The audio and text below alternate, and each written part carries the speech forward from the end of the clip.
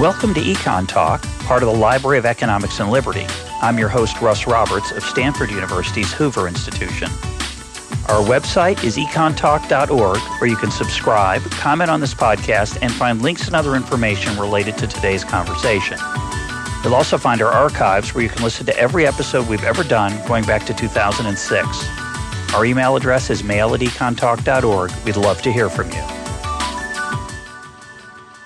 Today is October 21st, 2020. I want to remind listeners you can get your EconTalk merchandise at russroberts.info, where I archive all my work, so feel free to look around if you go there.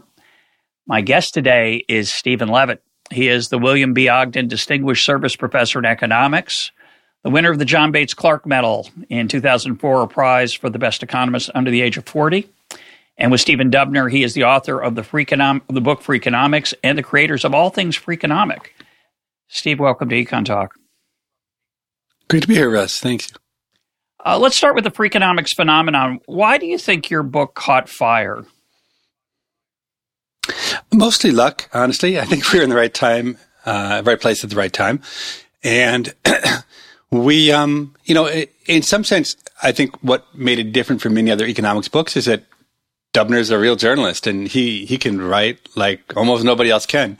And I think the particular nature of the kind of studies that I've done academically tend to lend themselves to storytelling. And we, and so I think we wrote an entertaining, informational, educational book, but really, you can't really attribute it to anything other than luck that certain things happen. Like I happened to go on the Daily Show with Jon Stewart, and he made me seem like a hero. And so a lot of young people started picking up the book. So, it was a lot of happenstance. It's good. I mean, no complaints on my side, that's for sure. Well, I have a complaint because for about 5 years, when I tell somebody I was an economist, they'd say, "Have you read Freakonomics? What do you think of it?" Unfortunately for you, that question's become less frequent. But it was frequent enough. You did do extremely well. And I think you really, I didn't realize this. I don't know if it's true. I like your reaction. I think you were very early on, you and Dubner, in the popularizing book that takes a bunch of social science studies and reveals them for the listener, the reader. I think you were Malcolm Gladwell before Gladwell. No, Gladwell was before us because when we first thought about writing the book, Stephen Dubner said, "Hey, read this book by Malcolm Gladwell." Oh. And I read Gladwell's book, and it was surprising to me because I hadn't thought about that as a book. I thought about writing books before, but they'd never been so popularizing or so journalistic. And so, indeed, Gladwell was there before us. And indeed, to thank Gladwell for what he did to help us. I mean, his blurb on the front of our book, I'm sure had a huge impact on our success as well. Yeah, that might be hard to test. But I've always wondered whether blurbs are fun. I don't know whether they work or not. Obviously, publishers think they do. What was the reaction from your colleagues in the profession? I have a similar route. I'm not as successful as you are, but I've popularized a lot of economics. And in the early days, and your book was in the early days, somewhat of that, it was considered somewhat untoward to, quote, waste your time speaking to a popular audience. And Chicago is a particularly, having been a student there, it's a particularly snobby place with a high regard for the academic life. Did you take flack for the book? Not as much as you might think, actually. I think my colleagues already held me in such low regard that I couldn't really push myself any further. I mean, because I've always been, I'm kind of joking about that. My colleagues, I think they like me okay, but I'm different. They treat me as different. Like I'm kind of held to a different standard, and they had come to expect just about anything from me. So I think they weren't so surprised. I mean, it wasn't, and ultimately it was interesting. So the book got kind of popular, and it made so much sense to teach a course, like a Freakonomics course, to the undergrads. It would have had a huge enrollment. And the chair at the time came into my office and said, "Hey, just so you know, you are not going to teach a Freakonomics undergrad course." And I said, "Why not?" And he said, well, for starters, I'm not going to have you profit from selling your book to the students. And I said to him, I mean, just being honest, I make $1 a copy from the paperback, and we've already sold 6 million copies. Yeah, so I think if you want me to donate the $100, if the thing that's keeping us from giving our students what they want is the $100 I'm going to earn in royalties, I would be happy to donate to the department. So, but I think it was part of a broader view that, look, this was kind of fun, but a Chicago view that, like, economics is serious, and this wasn't serious enough. But look, I think there are many reactions to the book. One very common reaction is, look, I'm a better economist than Levitt, so if I write a book, I'm going to sell like 10 million copies. So I think there are a lot of people who have written books that wouldn't have otherwise. A lot of people have gotten some pretty big advances on books as well. That's I think, probably true. And I think a lot of, another set of people have said, look, I don't really like Freakonomics, but the fact is, a lot of kids read the book, and it led some of them to be economics majors. And the supply of economics faculty is pretty limited in the short run, and the demand for our product went up. So maybe Levitt's not so bad after all, so. You said your colleagues see you as different. How are you different? Well, the way in which I am different, I don't know if it's how my colleagues see me, is I'm somehow not really an economist in the usual sense of the word. Obviously, I've studied economics. I know basic economics, but I'm really always been more driven by data and by almost sociological is the wrong word. Not sociological in the sense of the discipline of sociology, but sociological in the sense of very interested in society and culture in a way that many economists haven't been really. And, I know Gary Becker was your advisor, so very much in the spirit of Becker, although the tools I've used have been very different. And so I've just never been that interested in economic systems, as much as I have been in using economic tools to study questions that are further afield than what, I'm really at the edges. Almost everything I've done, you could look at it and question whether it's economics or not. Yeah, that's a fascinating way to think about it. I want to go back to your conversation with the chair about the undergraduate class. Two things come to mind. One is Robert Frank has taught that class for a long time. He doesn't teach the way you do, but his idea of the economic naturalist, the idea that economics is about going into the world and finding puzzles and thinking about how understanding incentives or markets might help us get a better grasp of what's really going on, is a beautiful idea. It's also the essence. When I went to Chicago when I showed up in 1976, that was a huge part of the core exam, was tricky puzzles like, why are women's dry cleaning costs higher than men's? And to see whether you could craft a narrative around it.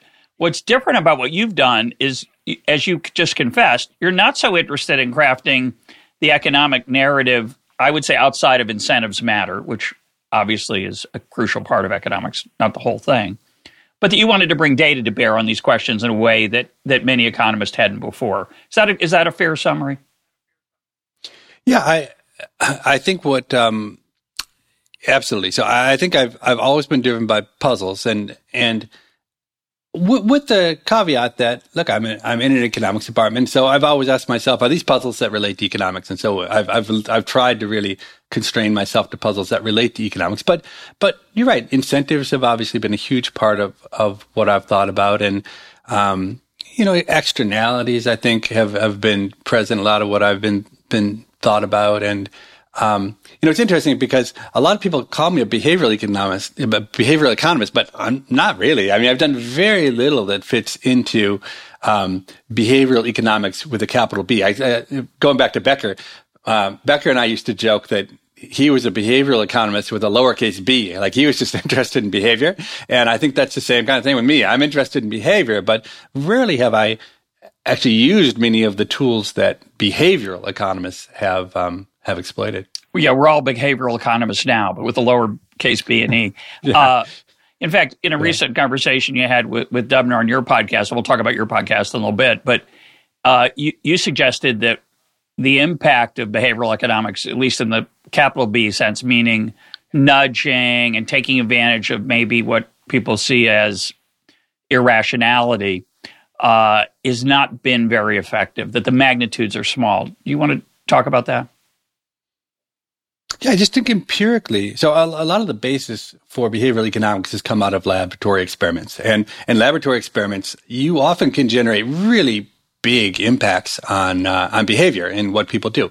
In the real world, when we've gone out and tried to do nudges of various kinds, with the clear exception of defaults, which are enormously powerful, that if you just like sign people up for retirement savings, it has an incredibly big impact. Opt out versus opt in. Opt out, yeah, exactly.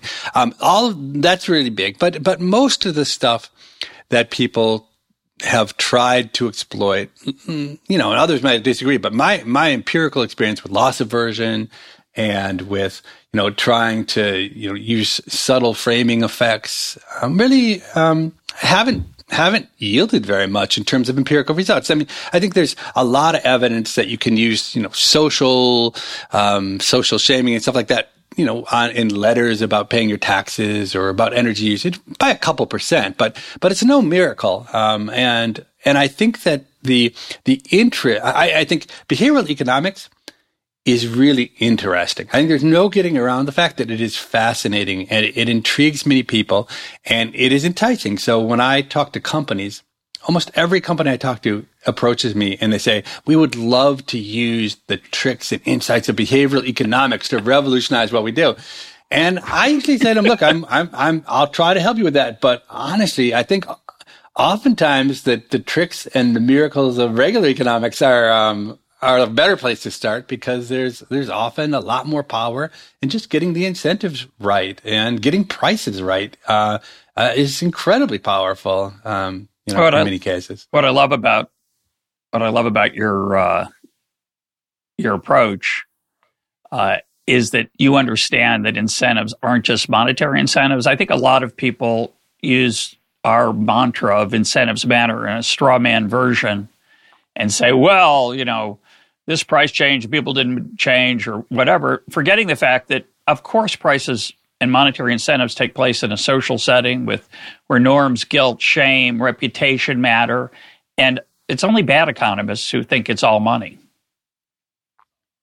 You said that, not me, but I agree that it's almost reductio ad absurdum to when you say incentives. The way I use the word incentives, I use it to cover everything.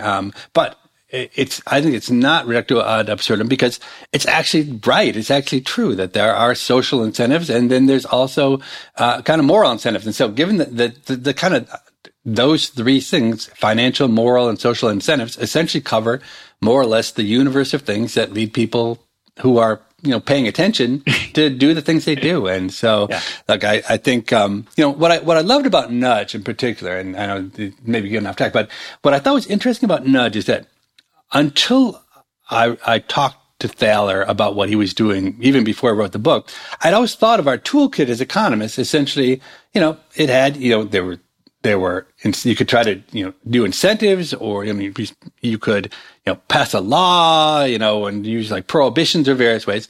But Thaler's insight I thought was a really good one, which is a lot of times it's just easier to trick people into doing what you want them to do than to actually, either like educate them, use information or to change incentives.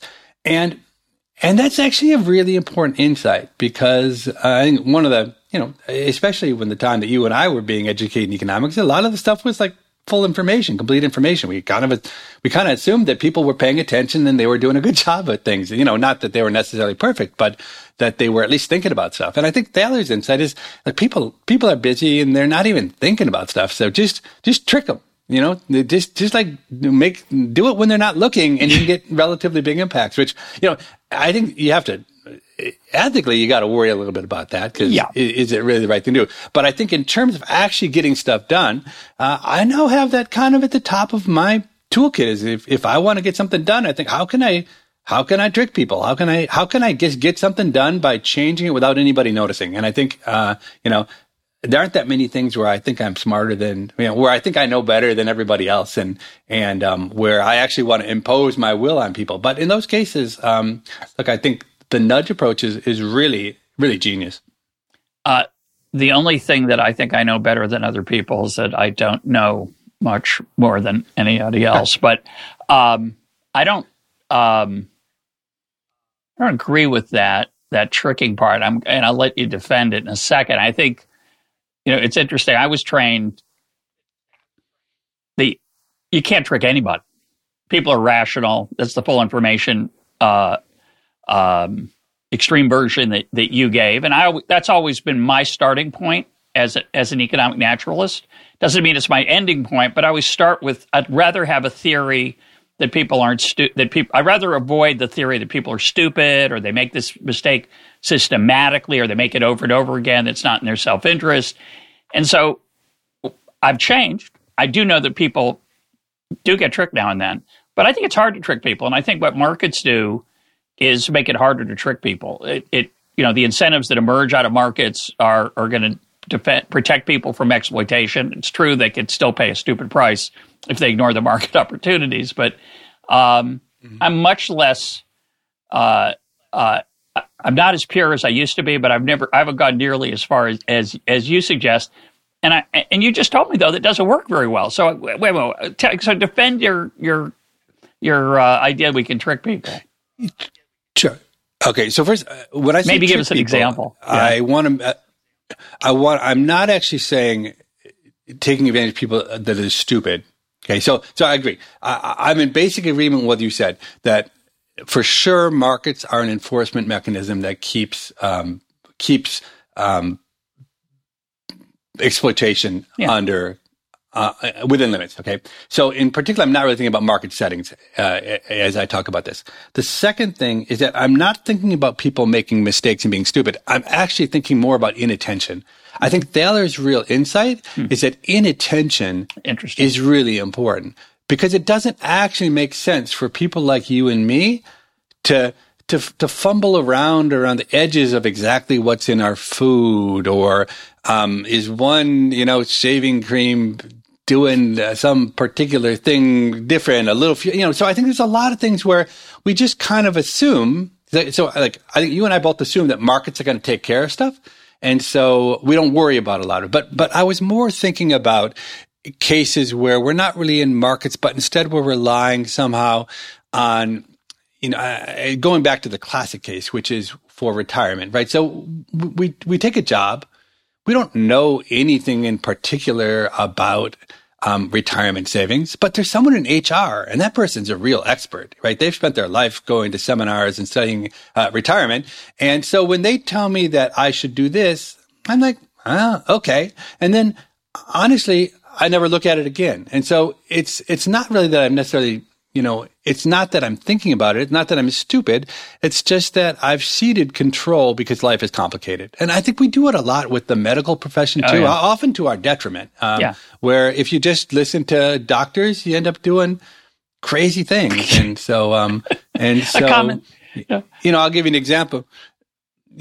I was going to give you, I've got so many examples of the medical profession. I probably shouldn't even go there because they're the kind of things you'll have to censor out afterwards. But so that's what I really mean. That the world is complicated, and that when there's opportunity cost, people aren't paying much attention. And so around the edges. But look, on fundamental things, I agree with you completely that markets are really the best insurance we have, protection against exploitation, which is kind of the opposite of what many people how many people think of markets. I just read an article by Canadian journalist David Cayley about the pandemic. I'm just going to digress on this. We'll come back in a second to our main theme, but he's talking about the pandemic, and the way I would summarize I hope you and I will talk about the pandemic in particular in a little bit, but he talks about how, the way I would phrase it, we've been trusting scientists, but not science. That there's so much uncertainty around the pandemic, and the voice of scientists are very loud, and people go, well, they're scientists, so I guess they're talking science. But of course, in many cases, there's a lot of uncertainty around what they're saying, and in fact, sometimes they're just simply wrong. the question would then be, which scientists? There's scientists on both sides saying some really bizarre opposite things. And I think it taps into a deeper cultural question that you're raising there, which is, for most of our lives that you and I have been alive, we trusted experts. We just said, well, that person in HR, that's their field. I don't need to look into this. I'll just trust them. And we're living in a time now where, we've had Yuval Levin on the program talking about this, and Martin Gorey. Expertise is dying. It's been betrayed to some extent by the practitioners. It's also been overwhelmed by the information tsunami that we're surrounded by, as Gorey calls it. And so everything's kind of up for grabs now. It's interesting to think about how policy and nudging and incentives are going to work in a world where people are really skeptical about what people they used to trust, what they actually know. Yeah, no, I agree. And let's go back to medicine for a second. If you are diagnosed with some relatively rare thing, you can know more about that malady than your general practitioner doctor, for sure, in about a day. It's like a day of really hard study about something, and you know a lot about it. And which is the beauty. I mean, it's the wonder and the amazing value of the internet is how available information has become and how it can be used to help individuals who are seeking information. So I agree with you that it is sad that in many cases expertise has been politicized or distorted. I'm not sure that wouldn't have been true in the past. I mean, I can go back. I'll give you another example. So after our second book, Super Freakonomics, came out, and we wrote about climate change. And what was interesting, going back to the idea of scientists, so there's something called, I think it's called the Union of Concerned Scientists, or something like that, which is and look, as far as I could tell, there were no scientists involved in the critique of what we were saying about climate change. It was purely a propaganda exercise to try to discredit us. But because they were called the Union of Concerned Scientists, they were treated with the dignity of science. And everyone seemed to ignore the fact that the articles we were citing, we weren't doing our own research. We were citing articles that had been in Nature and Science, and these were by top scientists in the area. But I will say that was a case where by use strategically, in exactly the thing I think that you're speaking against, like the strategic use of the reputation of science to destroy things that the people who are arguing want destroyed, regardless of truth, regardless of whether, right and wrong, was used incredibly effectively. I mean, I've never lost a debate the way I lost the debate to the environmentalists. I mean, and honestly, partly I regret we wrote it really poorly. The way we wrote about it it's kind of triggered people to be very against it. I think of all the things I've ever argued, I've never been more right about anything than what we said about climate change, which is that it was going to keep on going, and all of the cries that everyone should just do the right thing were not going to work. I mean, as economists, we all know that just asking people to do the right thing when the benefits accrue to other people never really works, and that if we're going to have a solution, it's probably going to be a technological solution. And I think actually what's interesting is that the whole world has moved in that direction in the last 10 years. I mean, I think we've come to agree more and more that's true, even environmentalists. But for a long time, people have been using science as a weapon to fight things they don't like, even when it has little to do with science. Yeah, it's a cudgel. It reminds me when I was once interviewed by a reporter on some issue related to international trade. And in the middle of the interview, the reporter had a moment of unease and said, "Wait a minute. You are an expert, aren't you?" I thought, how do I answer that question? I thought, do I claim I'm an... And then I said, well, I've written a book on international trade. Oh, okay. She was totally reassured because that made me an expert, even though it was mainly a popularizing book of the ideas of comparative advantage and was not what I would call research, but she was reassured because she could then put Roberts, the author of, she's okay. Thinking about, you mentioned medicine and our ability to have knowledge. It's such a tragic example to me of where the incentives and feedback loops that would normally protect consumers from egregious overdiagnosis and over testing, other things, the benefits typically accrue to the doctor, sometimes to the patient, but sometimes not so much, with side effects and negative outcomes sometimes of those tests. And yet I think emotionally we have a trust of that person as a quote scientist, a doctor, that it's being eroded through the internet and other bad behavior, but those incentives there really, I think, play into it a lot. Yeah, I mean, one of the things we've written about is about chemotherapy and how much chemotherapy is relatively ineffective, has enormous side effects, and incredibly expensive. And the crazy incentive system whereby doctors get part of the revenue that's generated from the sale of those. I mean, it's a crazy system. I think if people knew more about it, I don't think they'd be very open to that system. Oh, it's a way I see it, which is so depressing. It's a way that often the doctor's reaching into the taxpayer pocket. The taxpayer's not in the room, right? The Medicare payment, unnegotiated price set by the pharmaceutical company for an extra 2 months of life instead of using the existing treatment, which is a fraction of the cost, is it's a bad system. It's going to be hard to fix, but it's a bad system. And on EconTalk and on your podcast, we're trying to spread a little education. You're spreading a little more than I am because the size of your audience, but we're all trying to do our part. And it's hard because the vested interests there are extremely tough. Going back to our old thread, did you teach that undergraduate class after that incredibly generous offer to share the royalties from the 100 copies with the department? No, I've never taught a course on Freakonomics. With John List, we did eventually teach a course of economics for non-economics majors. It's the University of Chicago, and I think the view is that everyone should have one economics course. We've never been part of the core economics. It chose not to be part of the core first-year classes. And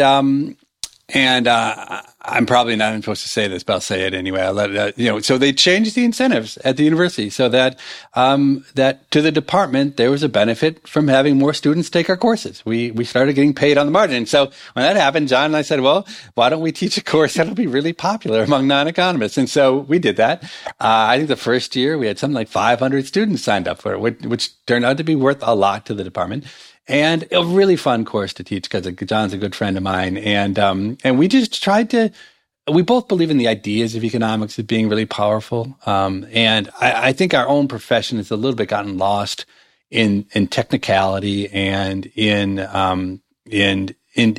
focusing on things that are hard and in liking things that are hard. But the basic ideas, no one more than you has been focused on the basic ideas of economics and how to bring, whether it's comparative advantage or incentives or, how effective prices can be at solving problems. So it was really fun. So we have been teaching this course now for 4 or 5 years. And in that course, I give away PDF versions of Freakonomics for free, and John gives away free versions of his book, as well. But it's not really a Freakonomics course in the sense that it's like really in some sense more economics than Freakonomics, because it's really trying to teach, what we think are the 10 or 12 core ideas of economics, but without any math, simply taught as like, these are powerful ideas and you should have them in your toolkit as you approach life. Yeah. I'm relieved that it's more than 100. When you said you're going to give the 100, I thought maybe there'd be 1,000 students. So 500 is not too bad.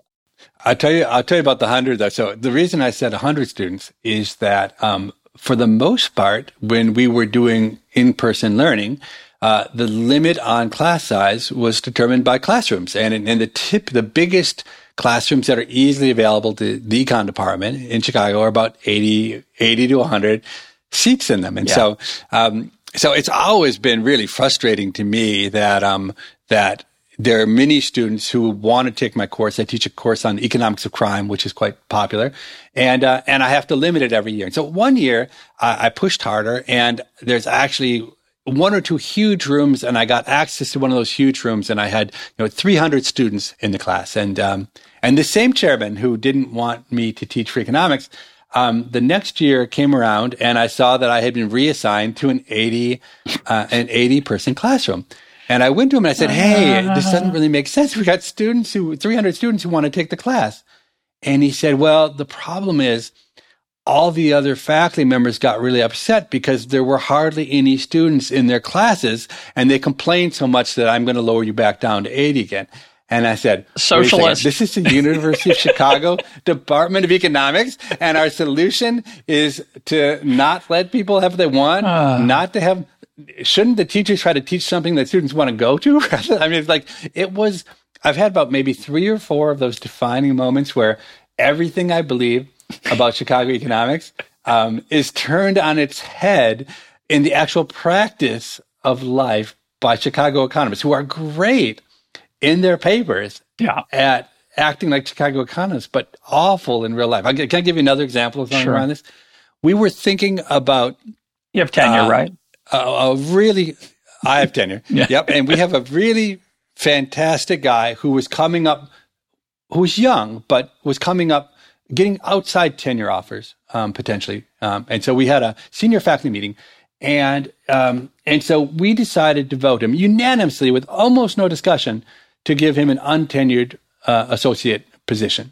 Okay. And the problem was that it was clear that other places were going to make him tenured offers. And it was also clear to me that if other places made him tenured offers first and we only responded, it would hurt our bargaining position in convincing him to stay relative to preempting those offers. So I said, "Hey, let me just ask you, if he didn't do any other work in 3 years, do you not think that this body of work he's already done would be good enough for tenure?" And basically everyone agreed. And I said, "So just trying to do backward induction, in 3 years, we're going to vote him tenure, even if he does nothing in between. Does that not mean we shouldn't vote him tenure now?" And perhaps the world's greatest rational economics macroeconomist said, "He's not ready for tenure." And that was the end of the discussion. He's not ready for tenure, even though backward induction told you that he would, with 100% probability, he would be ready for tenure in 3 years. I'm not even sure what that means, but it was one of those moments I'll never forget where I think, how is it? It actually makes me understand why economists maybe hold so little sway in policy and in the way the world works, when even in the University of Chicago Department of Economics, we make decisions that are completely at odds with anything. I mean, I'll give you another example. I've sat in meetings where 10 faculty members who combined have an outside wage option of, $15,000 an hour, have sat for an hour arguing about how to allocate $250 worth of stuff. And at the end, I finally said, "Look, flip a coin." This is my answer to everything. Look, I'll just write you a check for $250, and one side can have it, the other side can have it. This makes no sense. Why are we sitting here doing this? So, but that's what's the old phrase that people who do, and people who can't do advise, or whatever it is. So anyway, that's kind of what I feel like with some of the people in Chicago. They're really good. They're incredible economists, but common sense has not always been at the top of the list of Chicago economics. Yeah, well, the market forces don't always impinge on those small decisions, but that faculty member who you didn't vote tenure for, it wasn't a free lunch. I'm sure that you paid a price for that. And it reminds me of the famous line, which I've never fully understood, but it seems relevant here. Why are academic fights so vicious? Because the stakes are so small. There's a lot there. We'll just leave that alone for listeners. It's kind of a Zen thing. We'll leave that alone. Before we leave Freakonomics, I want to talk about your new ventures next. But before we leave Freakonomics, I want to take an example from the book that's always bothered me, Steve, I have to confess. And I'm going to give you a real life piece to it that I think will intrigue you. At least I had never heard it before. So this is the argument you make in the book that when a real estate agent is selling a house that she herself owns, it's her name's on the title, versus a house where she's representing a client and is going to get a commission. When she's selling her own house, if she charges an extra $25,000 for the house, she gets the whole $25,000. If she sells the client's house for an extra $25,000, she only gets the commission of that, which is quite small. So your argument is that there's a tension, a misalignment of incentives where the agent wants to set a lower price for the house than the owner when she's representing a client because it'll move more quickly. And when she sells her own house, she's going to be willing to wait a little bit longer because she gets the whole $25,000. Is that a good summary of the argument? Mm-hmm. And you find that the data seems to suggest that, although of course it's really hard to test it. You do the best you can. You have to make some assumptions and so on. I never liked it because, in my view, going back to what we talked about before, people are relatively rational. I think most people are aware that they don't have, their agent may not share their incentives. When agents compete, they're trying to get clients, and therefore they tend to not be able to exploit customers in that way. That's my response.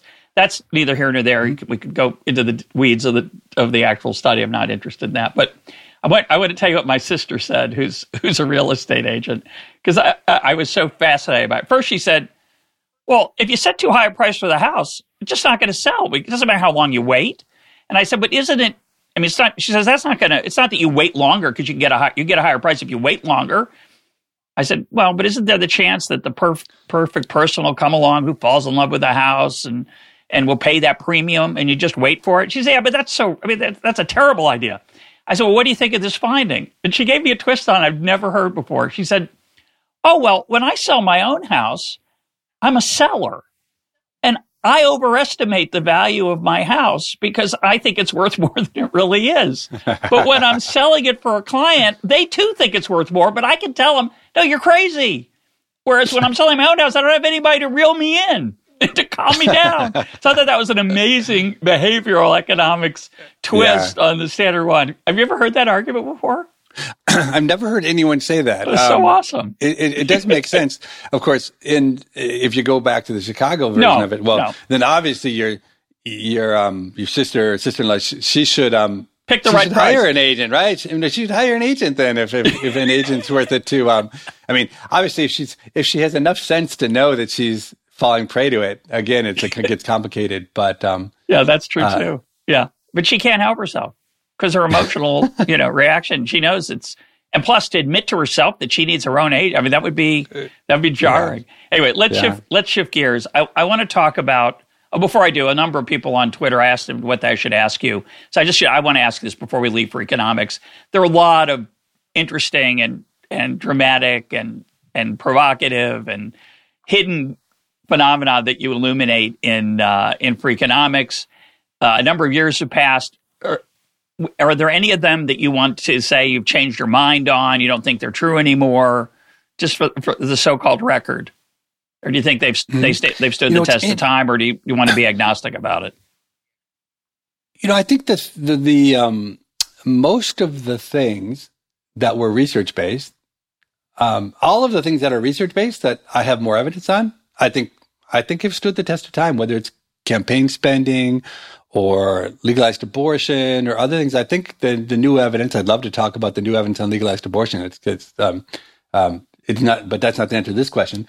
I tell you that the two things that are just plain wrong in the book, and it's really interesting, is there are two things that are not based on data or analysis. So the one was what we did on the KKK, and it turns out that the gentleman who had supposedly done these amazing things to infiltrate the KKK, and Stetson Kennedy, and we had based that on some historical record and talking with him and whatnot.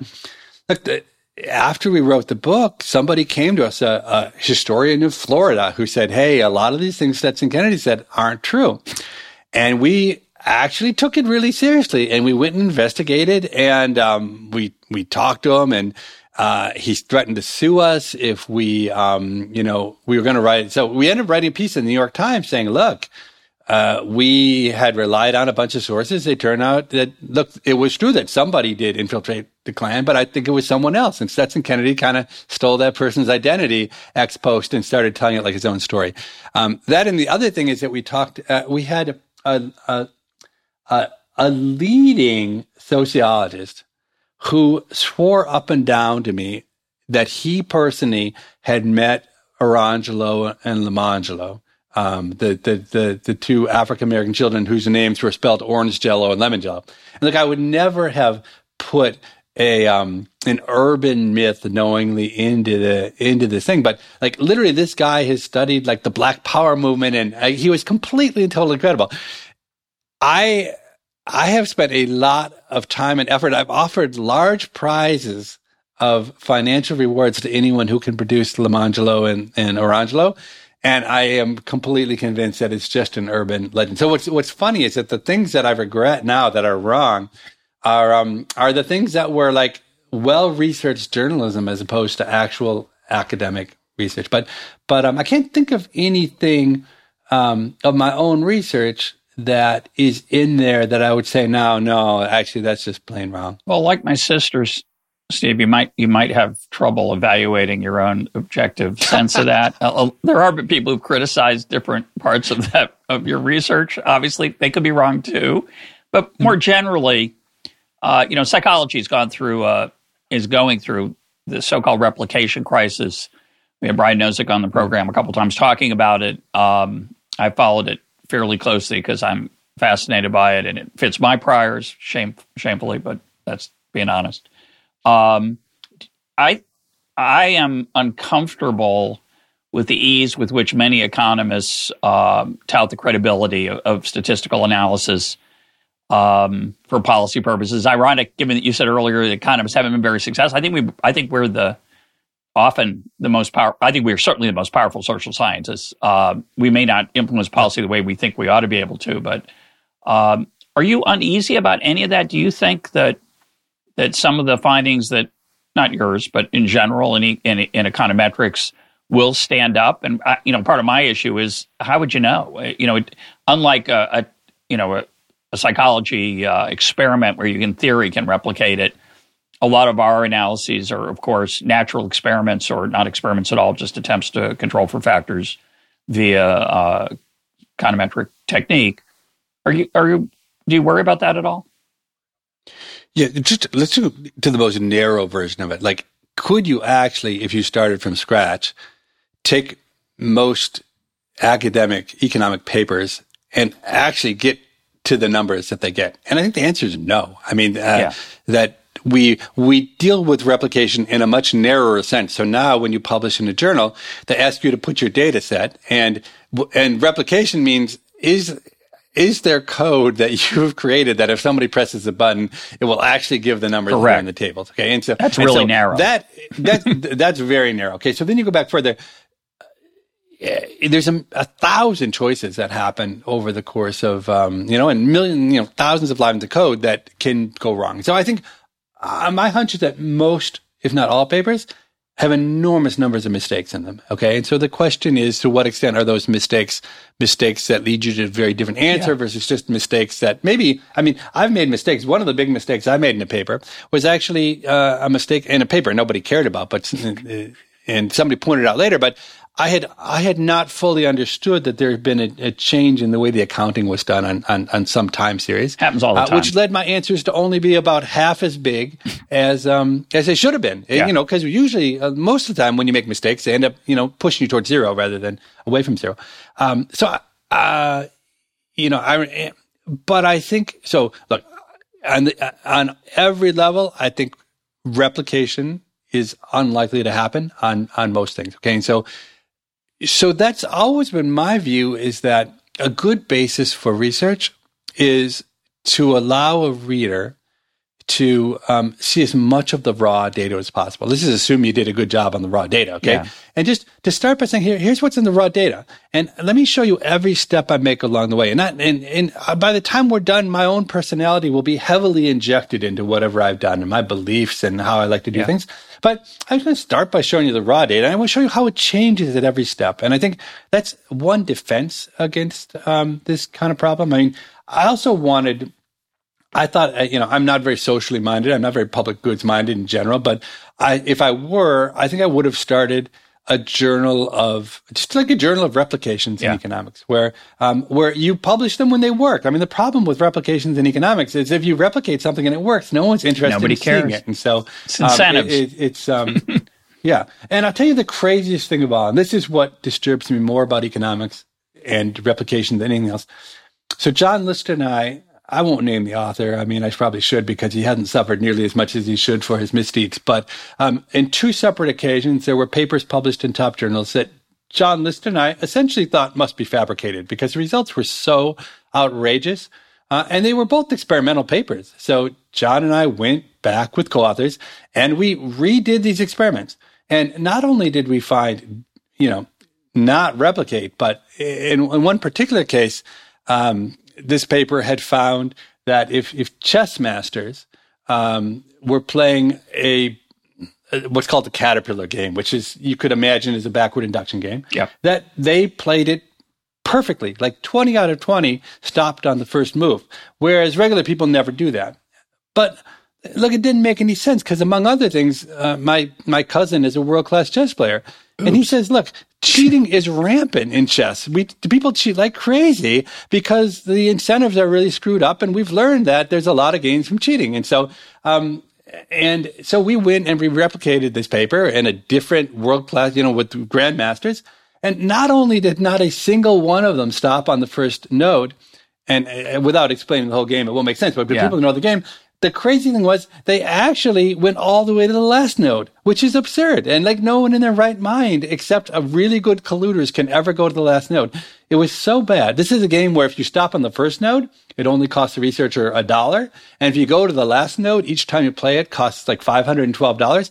We literally were bankrupted within about 2 hours of this study. We had only brought, I think, like $3,000 with us in cash. We ran out of money. We had to send our A's all over Philadelphia to ATM machines to try to gather up enough money to pay off the people who were doing our subjects. Okay. So, but the point of this is, look, we wrote a rejoinder to that paper, and we, in very clear terms, said we believe not just that this was a fluke that we had gotten different results, but we suspected that there was malfeasance on the part of fraud. And in the two cases we did this, the same author within a year, we ended up getting our replies published, but the editors made us take out anything about fraud or malfeasance. Unlike in psychology, where there have been huge prices paid by people who it's been suggested to have been fraudulent, that this guy goes along just fine, tenured at a top university. No one holds it against him. There's never been a discussion. I would say in the 10 years since we did this, not a single person has written to me saying, hey, I just read this article, and the only way to make sense about your comment is to think that this author did something fraudulent. But like no one's even talked about it, not even a discussion. And I think, I think it really, in many ways, for us in economics, the problem is that the space of problems that we deal with, like the set of things that fall under the rubric of economics, is enormous and expansive relative to the number of economists. So there's relatively few economists working on any particular problem. And so if it were more like physics, where there were 7 big problems and every economist worked on one of those 7 problems, then if somebody was fraudulent, 1/7 of the profession would be watching and would be focused on it.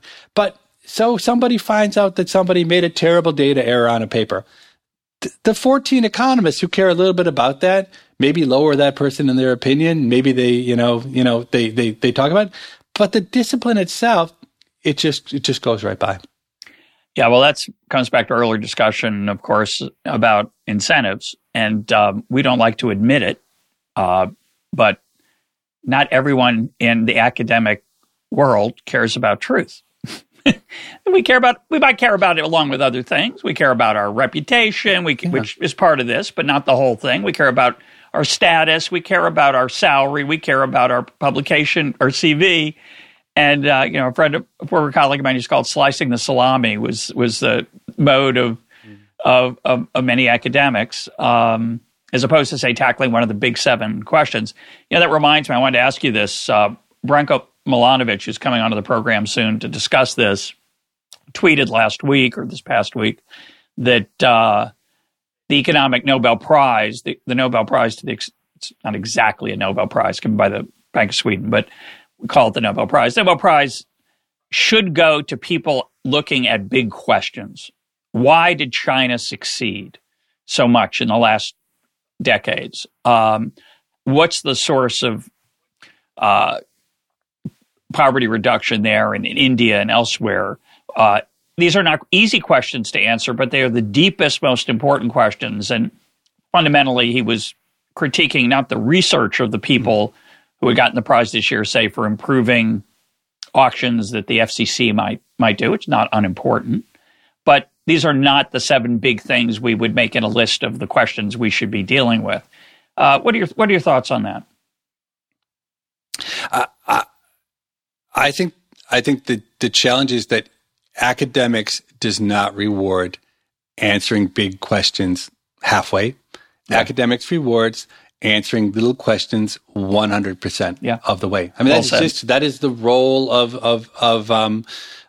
academics. And so, especially, I think, in economics, there has been an underinvestment in broad thinking, like, why has China succeeded? Because there's no real academic return to doing that. I mean, that's something that, old men and women can sit around doing because they're not trying to get published. But I don't think you can build a career on saying, I'm going to tackle these hard problems. And so, so I think to me, it's an unfair criticism of the Nobel Committee to have them charged with rewarding economists. I mean, it's sensible. Like, the Nobel Prize has a lot of sway. So it wouldn't be a crazy thing for the Nobel Prize Committee to say, look, we think academics gets it wrong, and we have a different set of we're about the big economic picture, and we're going to reward people who maybe have had zero academic success. I mean, the best thinking about why China has succeeded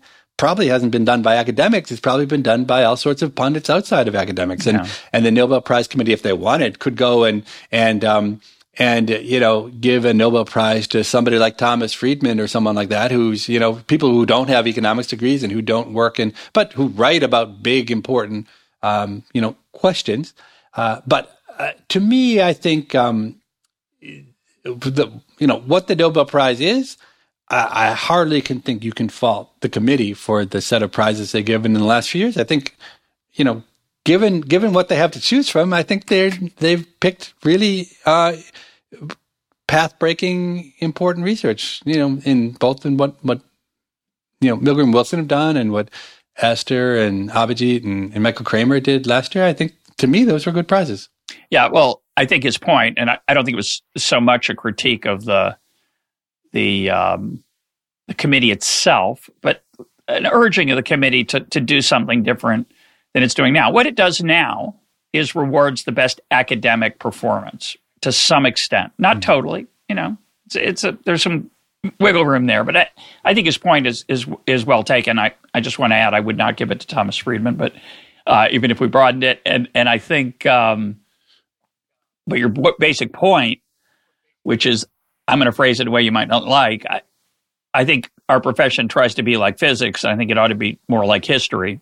History doesn't pretend to answer the question of what really caused the Civil War, but we learned something from studying the history of the Civil War. Mm-hmm. It's just not an answer. So maybe instead of the Journal of Replication that you start, maybe you should instead start the Journal of Half-Finished Ideas, or half-finished hypotheses, or imperfect. The Journal of Irreproducible Results, the Journal of maybe true results.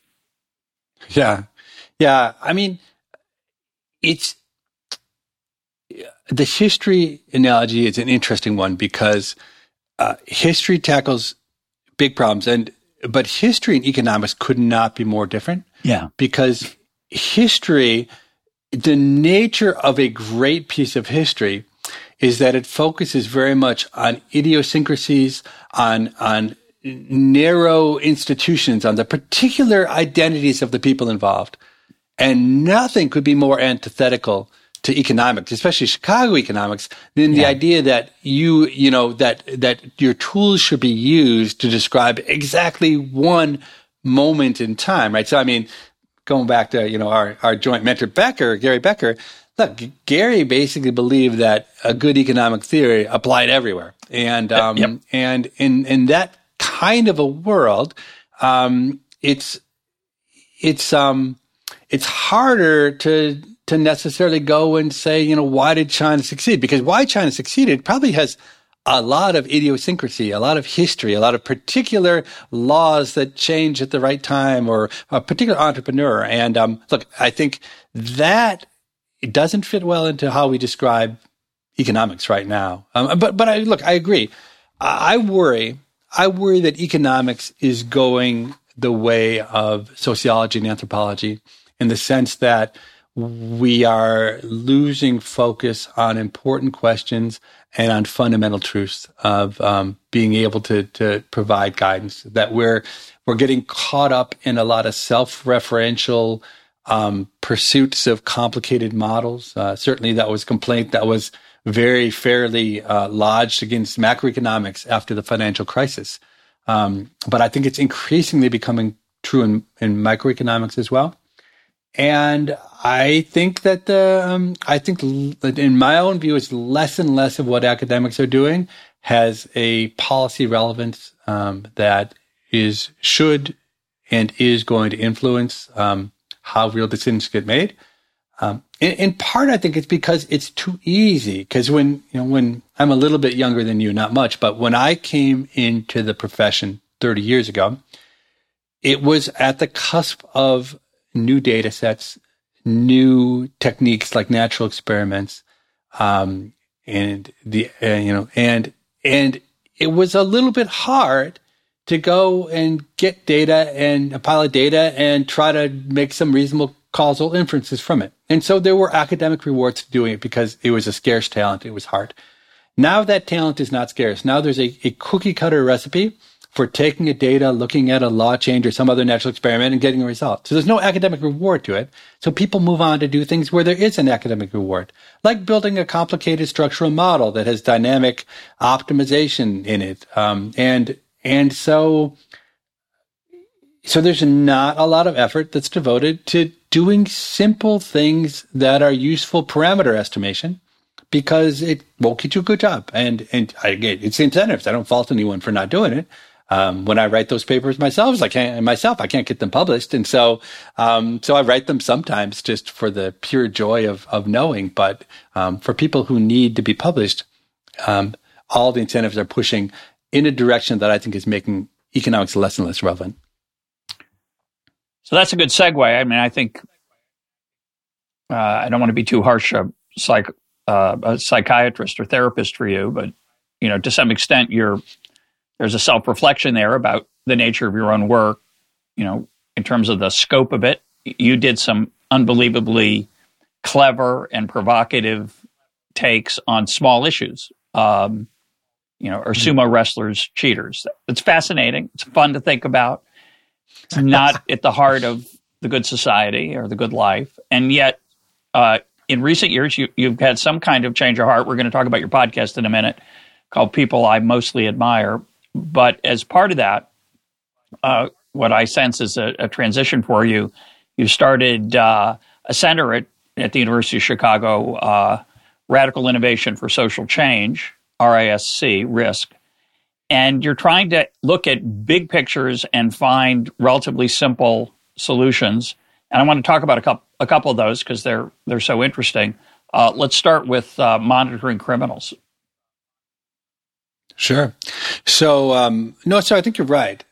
Like my approach to academics was purely self-interested. I did stuff I thought was fun, and I really was incredibly lucky that the the discipline accepted me and published my papers in top journals, and I got accolades. But it's also true. So what happened over time is academics stopped being fun.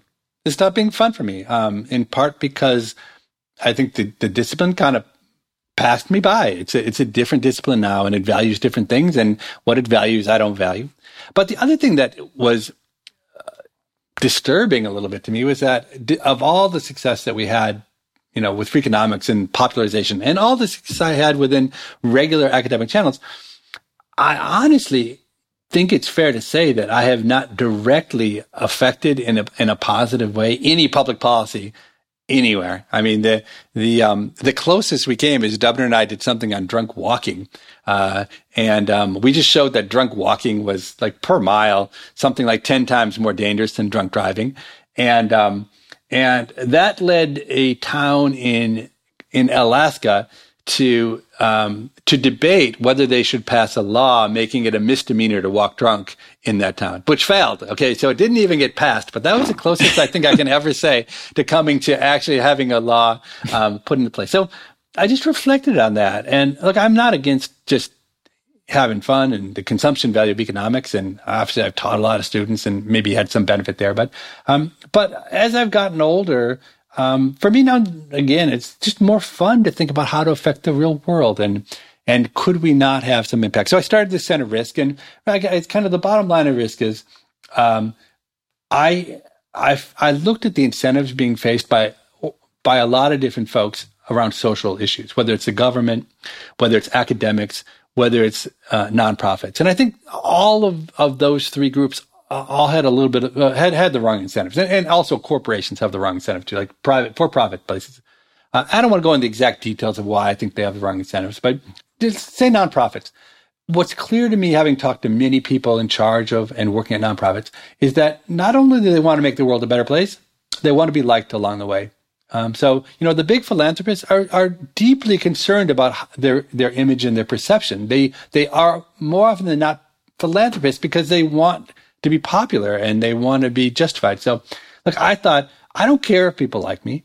So how about we try to carve out a different space, which is we're going to try to find problems. So the problems that haven't been solved, the big social problems, haven't been solved either because they're too hard or because they're not that hard, but the answers are really unpopular. So nobody with any common sense would actually go out and try to do it. So I think the electronic monitoring one is a really good one. So I've studied crime academically for 30 years, and I know a lot about crime. I've thought about crime, and I am convinced that there's a very simple technological approach which could have the biggest impact of any crime policy of the last 50 or 100 years, which is simply to use GPS technology and other technologies going forward, but the easy one's GPS, on people who are under the jurisdiction of the criminal justice system. Super simple idea. The idea is that if someone is being monitored in this way, so you know where they are at all times,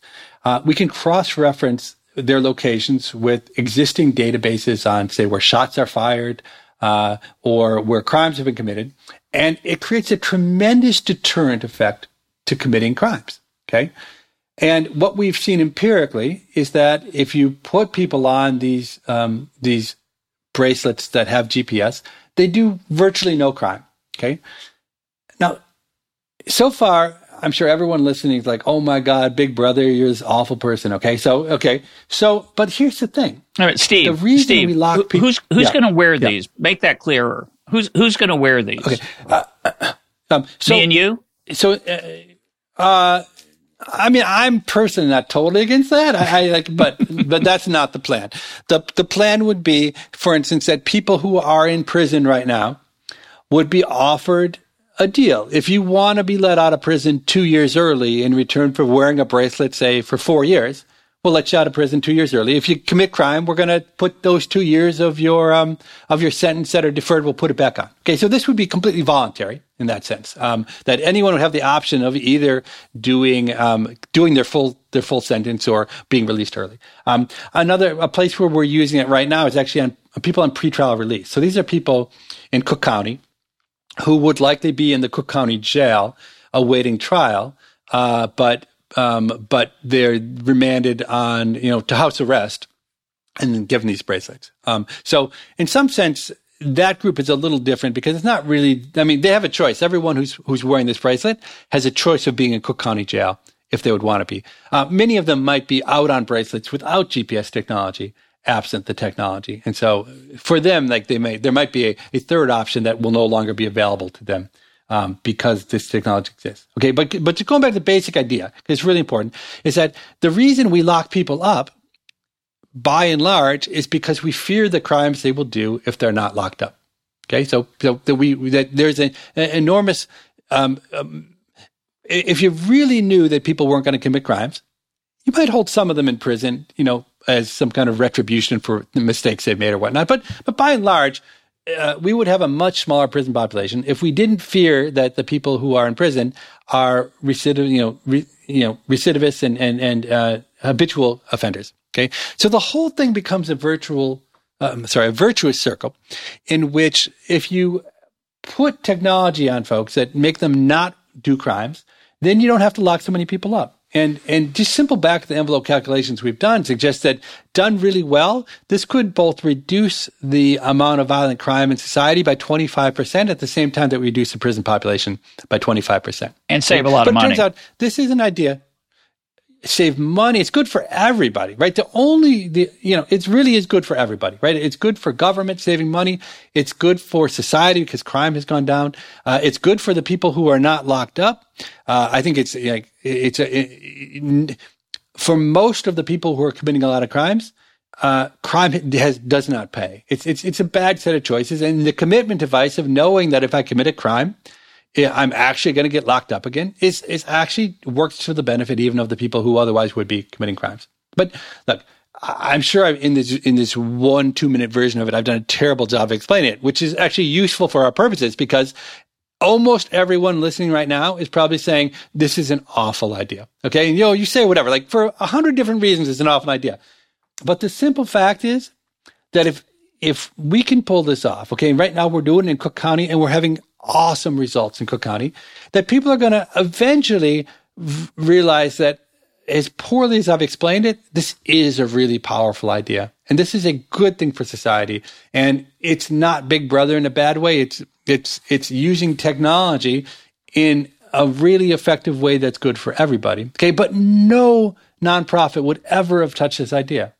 And it's the only reason we're kind of making any headway is that the Cook County Sheriff, a guy named Tom Dart, is brilliant and thoughtful and willing to take chances that other people won't. And so we've been able to, get these bracelets on 1,500 people, more than anywhere else in the country, and the results are really good. And how lucky did we happen to be that the timing was such that COVID, the number one hotspot for COVID in America was the Cook County Jail. But we had these bracelets available so that the sheriff's office did an amazing job of doing so many things. But one of them was having the option to use these bracelets to get people out of jail. And it turned out already to pay enormous social dividends. So that's kind of the gist of what we're doing. We're trying to take hard problems and to take a kind of Chicago-y, hard-nosed look, whatever it takes, thoughtful approach to solving them. And not worry about, short-term repercussions and criticisms, and really be thinking about in the long run, is this going to give us an important answer we need? Well, when you describe it, I find it kind of creepy too. However, it's a classic example, I think, of many policy suggestions where people go, I don't like that. And I always say, well, compared to what? Because you got to remember that the alternative isn't not having it. The alternative is the U.S. prison system, which is pretty horrific on many different dimensions, which we don't need to go into. But I think the general point about policy improvements, it's so hard for people to, one of my favorite examples of this would be the drug war. I think drugs should be legal of all kinds, not just recreational drugs, but pharmaceutical drugs. I don't like the FDA. I think it should be up to people's choices, and I think we should treat people like grown-ups. And we shouldn't subsidize them either, by the way. It's another little side note. But and we could allow third-party nonprofits to pay for them when we think people can't afford them for pharmaceuticals. There are a lot of things to add to the story, but just take the basic claim when I say, we should end the drug war. But people say to me, but drug use is terrible. Well, yeah, it's not great for some people. They make mistakes.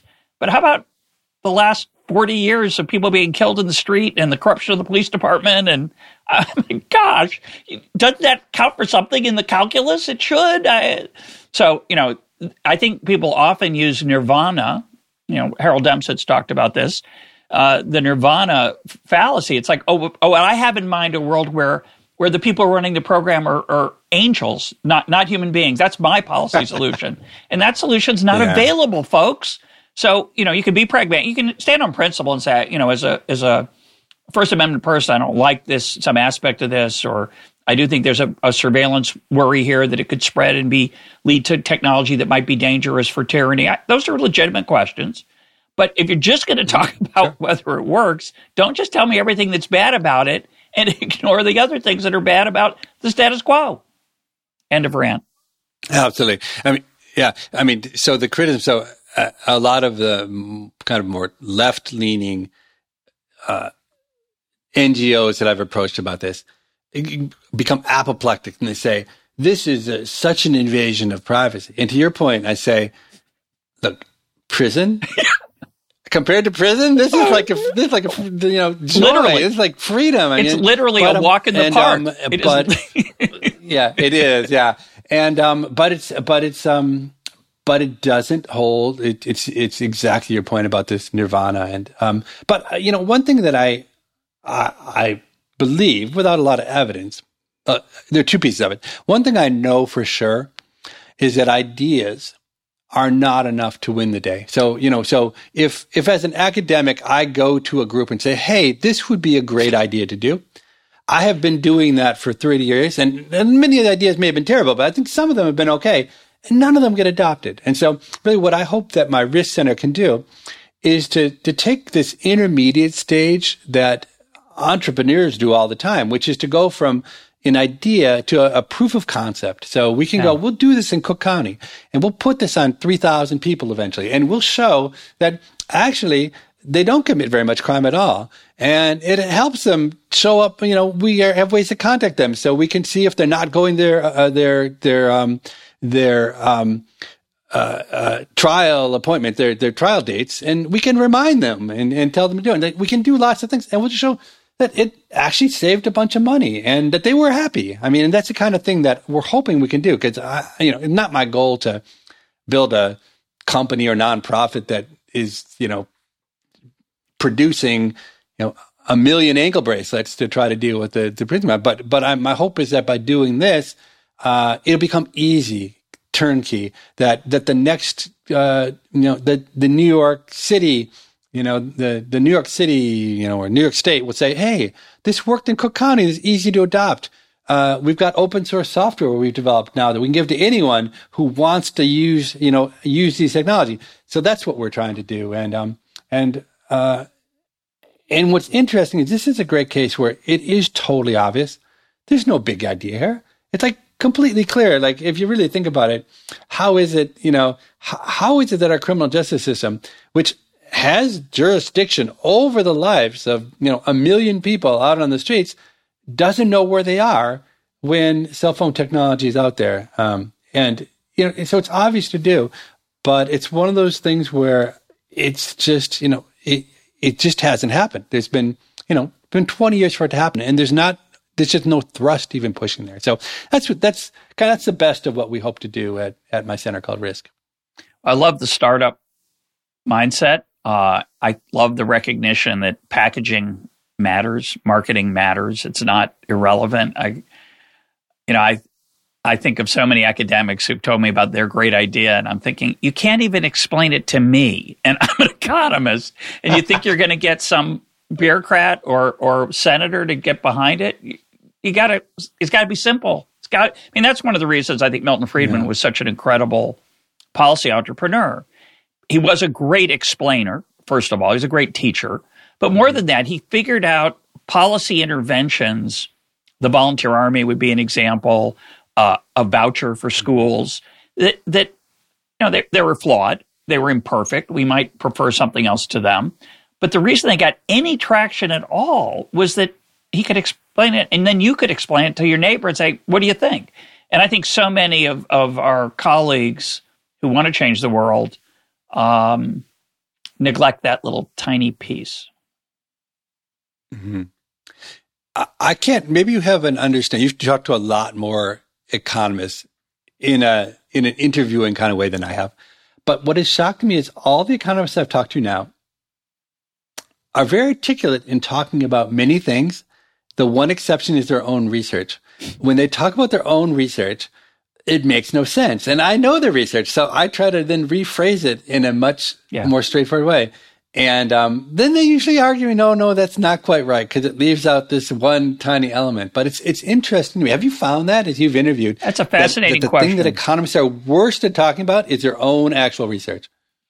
I wouldn't say that way, but because I don't delve deeply into the research, the nuts and bolts, so it's maybe not the right question for me. But it reminds me of something I think that there's a deep insight there, which is the following. If you read something in the paper about something you know about, you have a hobby. Not economics, not research, but you have a hobby, and you read an article in the paper about it, and you realize, oh my gosh, this has got so many things wrong about how we believe, how we act in this hobby, or how we actually do the thing that we're talking about. Oh, it's awful. It's the way I think of Bill Belichick when he reads articles about the Patriots even in a sophisticated publication, he doesn't read them, obviously. And that's why he finds questions. He's the coach of the New England Patriots. For those at home don't know him.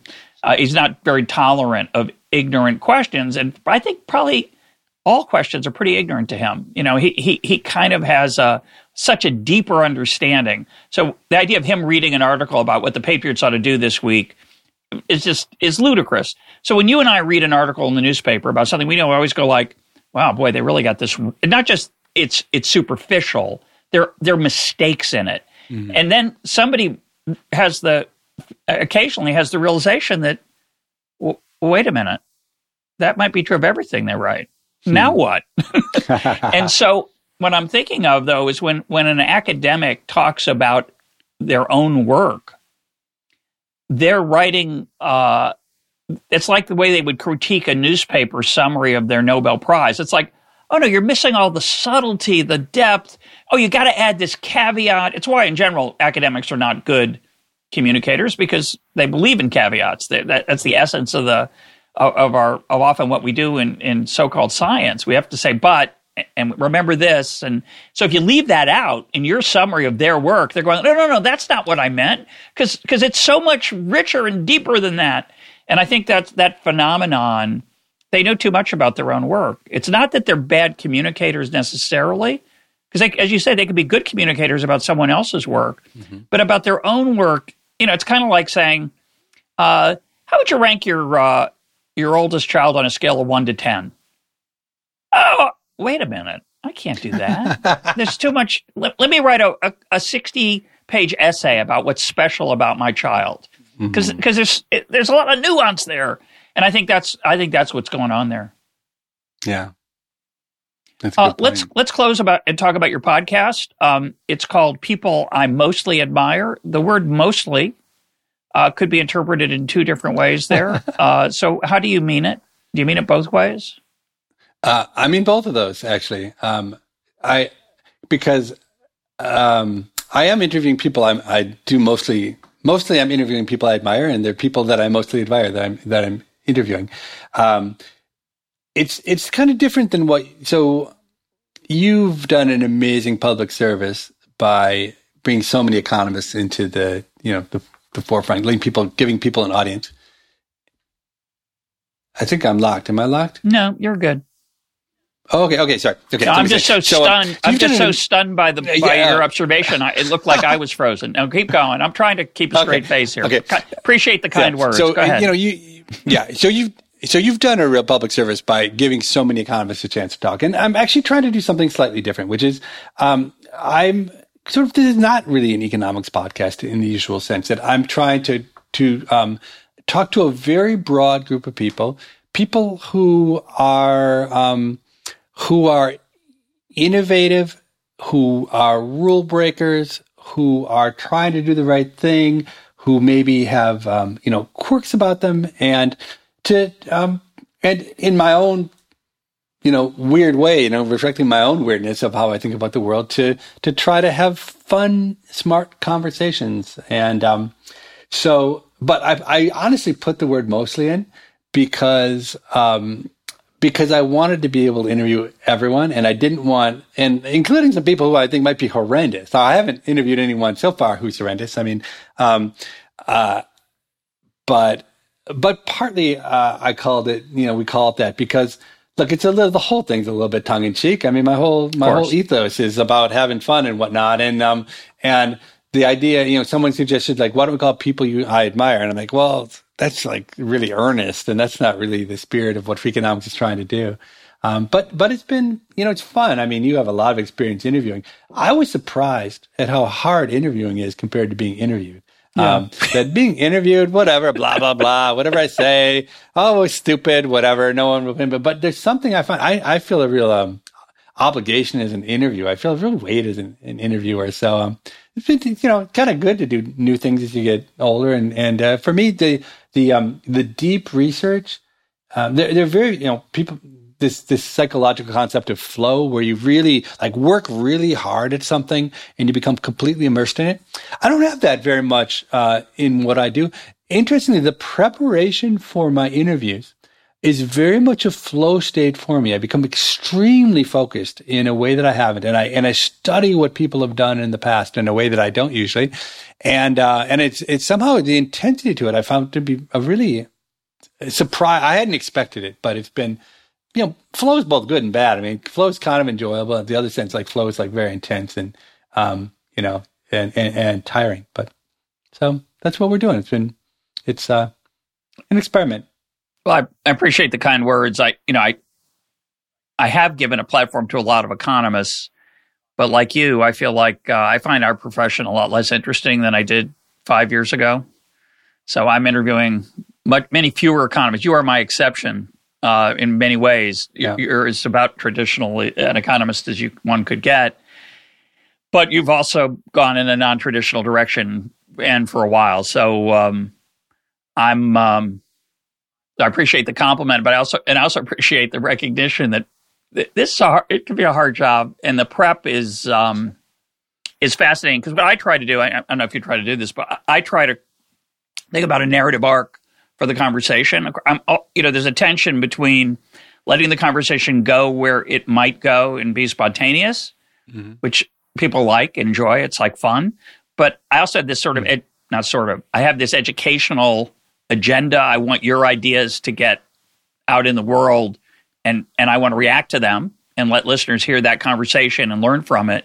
And so I have an arc before I get started of where it's going to go. It doesn't always go there, but at any moment, I'm constantly trying to decide whether I should pull it back. And you listeners to this conversation could hear me say that. Oh, we'll get to that later, because I've been in the back of my mind, I've got the whole thing mapped out, but not literally. I'm not literally going to just ask question after question, because I need it to stay there's a certain flow in this back and forth if it goes well, which is really special, right? And there are moments when you feel it. And well, let's I want to close with the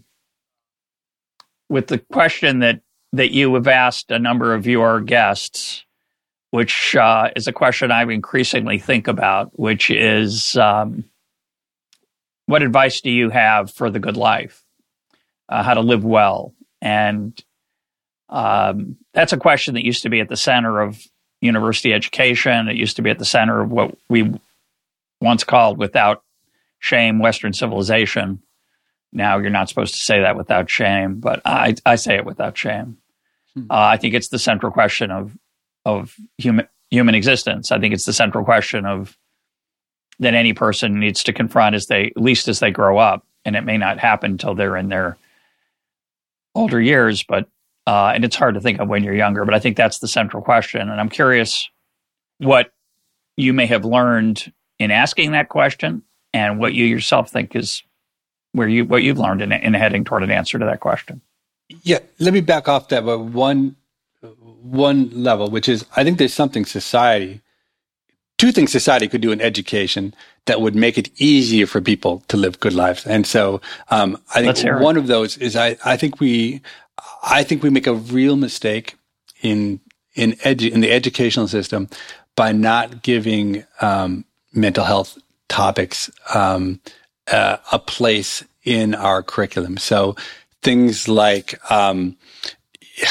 everything from, how to deal with trauma to, I don't know, what you might call mindfulness or something, to thinking about how conflict resolution. I mean, there's just a bunch of stuff that, for whatever reason, we don't think of it as things that schools could do. Maybe because they can't do them well. But if I think about the practical things that kids could be taught that would make their lives better, it seems to me that's right at the forefront. And I think it's only historical accident that we don't teach those things in school. So I think society owes it to our next generation to start doing that. Now, completely on the flip side, I think it's the same with data. So I think completely it seems opposed, but I think society owes it to our next generation of students to teach them how to think about data and use data, because data are so important. And I think our schools are failing on these two completely different dimensions, which is that by the archaic curriculum we're teaching is not teaching kids how to function in the real world. And function in the real world, number one, these mental health tools I think could be really powerful. And number two, I think data is just so important. And it's crazy that what we teach in math class and when we could be teaching kids sort of the rudiments of data, I think it's a real disaster. Can I comment on that before you go to the next point, which is I went on my first mindfulness meditation retreat when I was, I think, 60. Waited a little late. It was transformative in many ways, and it is a challenge to teach that well. I think it's taught badly in many settings, so I think that is part of the problem. But teaching people to be self-aware about their own psychological quirks. I wasn't prepared for the psychotherapeutic part of the retreat, which was embedded in the silence of that retreat. And I think it's incredibly powerful. And it's part of going back to Western civilization. The unexamined life is not worth living, said Socrates. And he was onto something.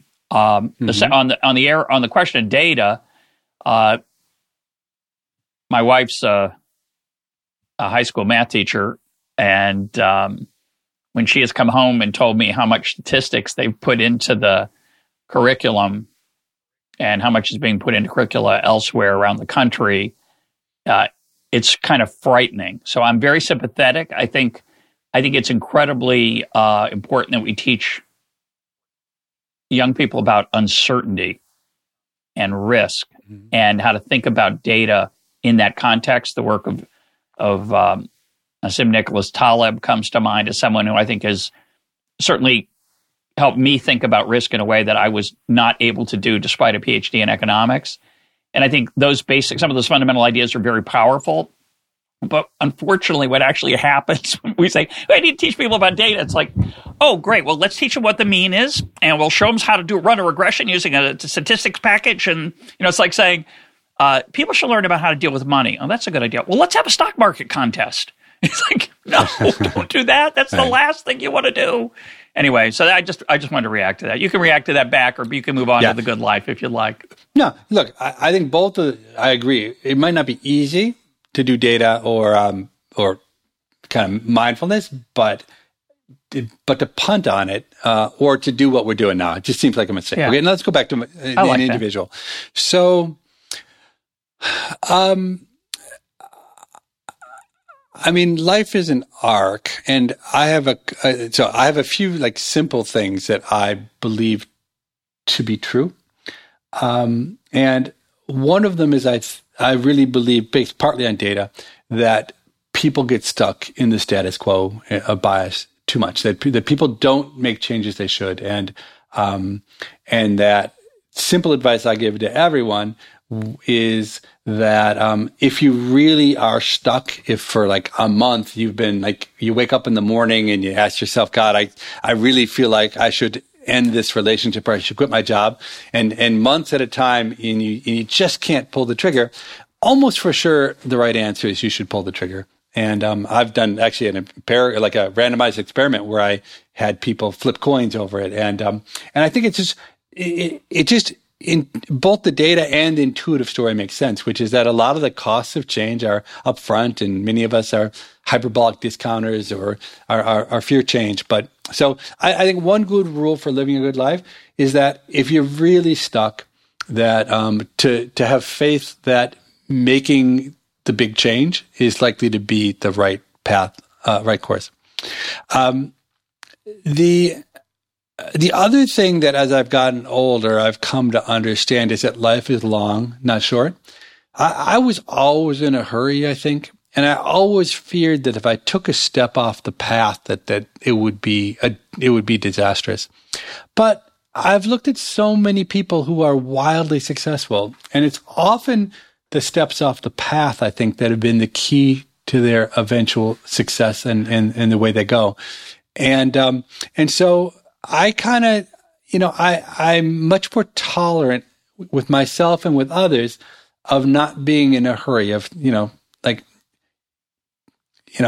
I got my PhD in 3 years, which wasn't a good thing or a bad thing. I just did it. But that was the goal was I wanted to get stuff done. And I think that is a useful mistake that I think, but I think you were going to react to something about that. No, go ahead. No? Okay. And what else? And I still think, so I've always believed that it's really important to have fun and to do what you like along the way. But I also think that people need to be realistic about that. That most of the time, doing the thing you love doesn't lead to anywhere particularly good. And mostly where it leads to is not loving that thing anymore by the time you've, done it for a couple of years. And that's the part about going slow, which I think is okay, right? So I think it's okay to say, look, I'd like nothing more to be a rock star. Okay? And then to go and to try and be a rock star. Of course, you're not going to be successful because no one's successful, with a few exceptions. Okay. That's where if you listen to my other advice, which is, look, when you're not sure if you should be a rock star anymore, you got to stop being a rock star. Where you really hurt yourself is where you start being a rock star and then you never stop trying to be a rock star, even though the writing was on the wall a long time before that. And then the last thing I would say, which is something that I've always tried to do, but much more so now than before. It's just human. I think there's a lot of value in human decency, in being able of just trying to be nice to people and doing the right thing.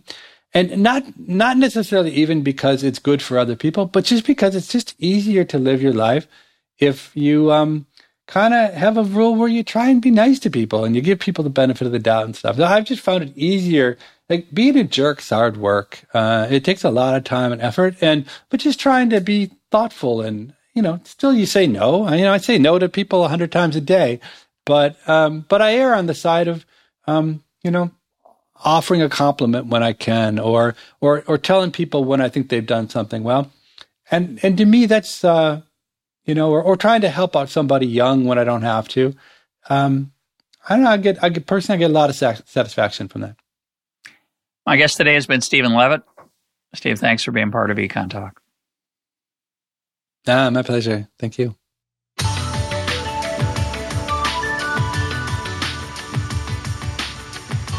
This is EconTalk, part of the Library of Economics and Liberty. For more EconTalk, go to econtalk.org, where you can also comment on today's podcast and find links and readings related to today's conversation. The sound engineer for EconTalk is Rich Goyette. I'm your host, Russ Roberts. Thanks for listening. Talk to you on Monday.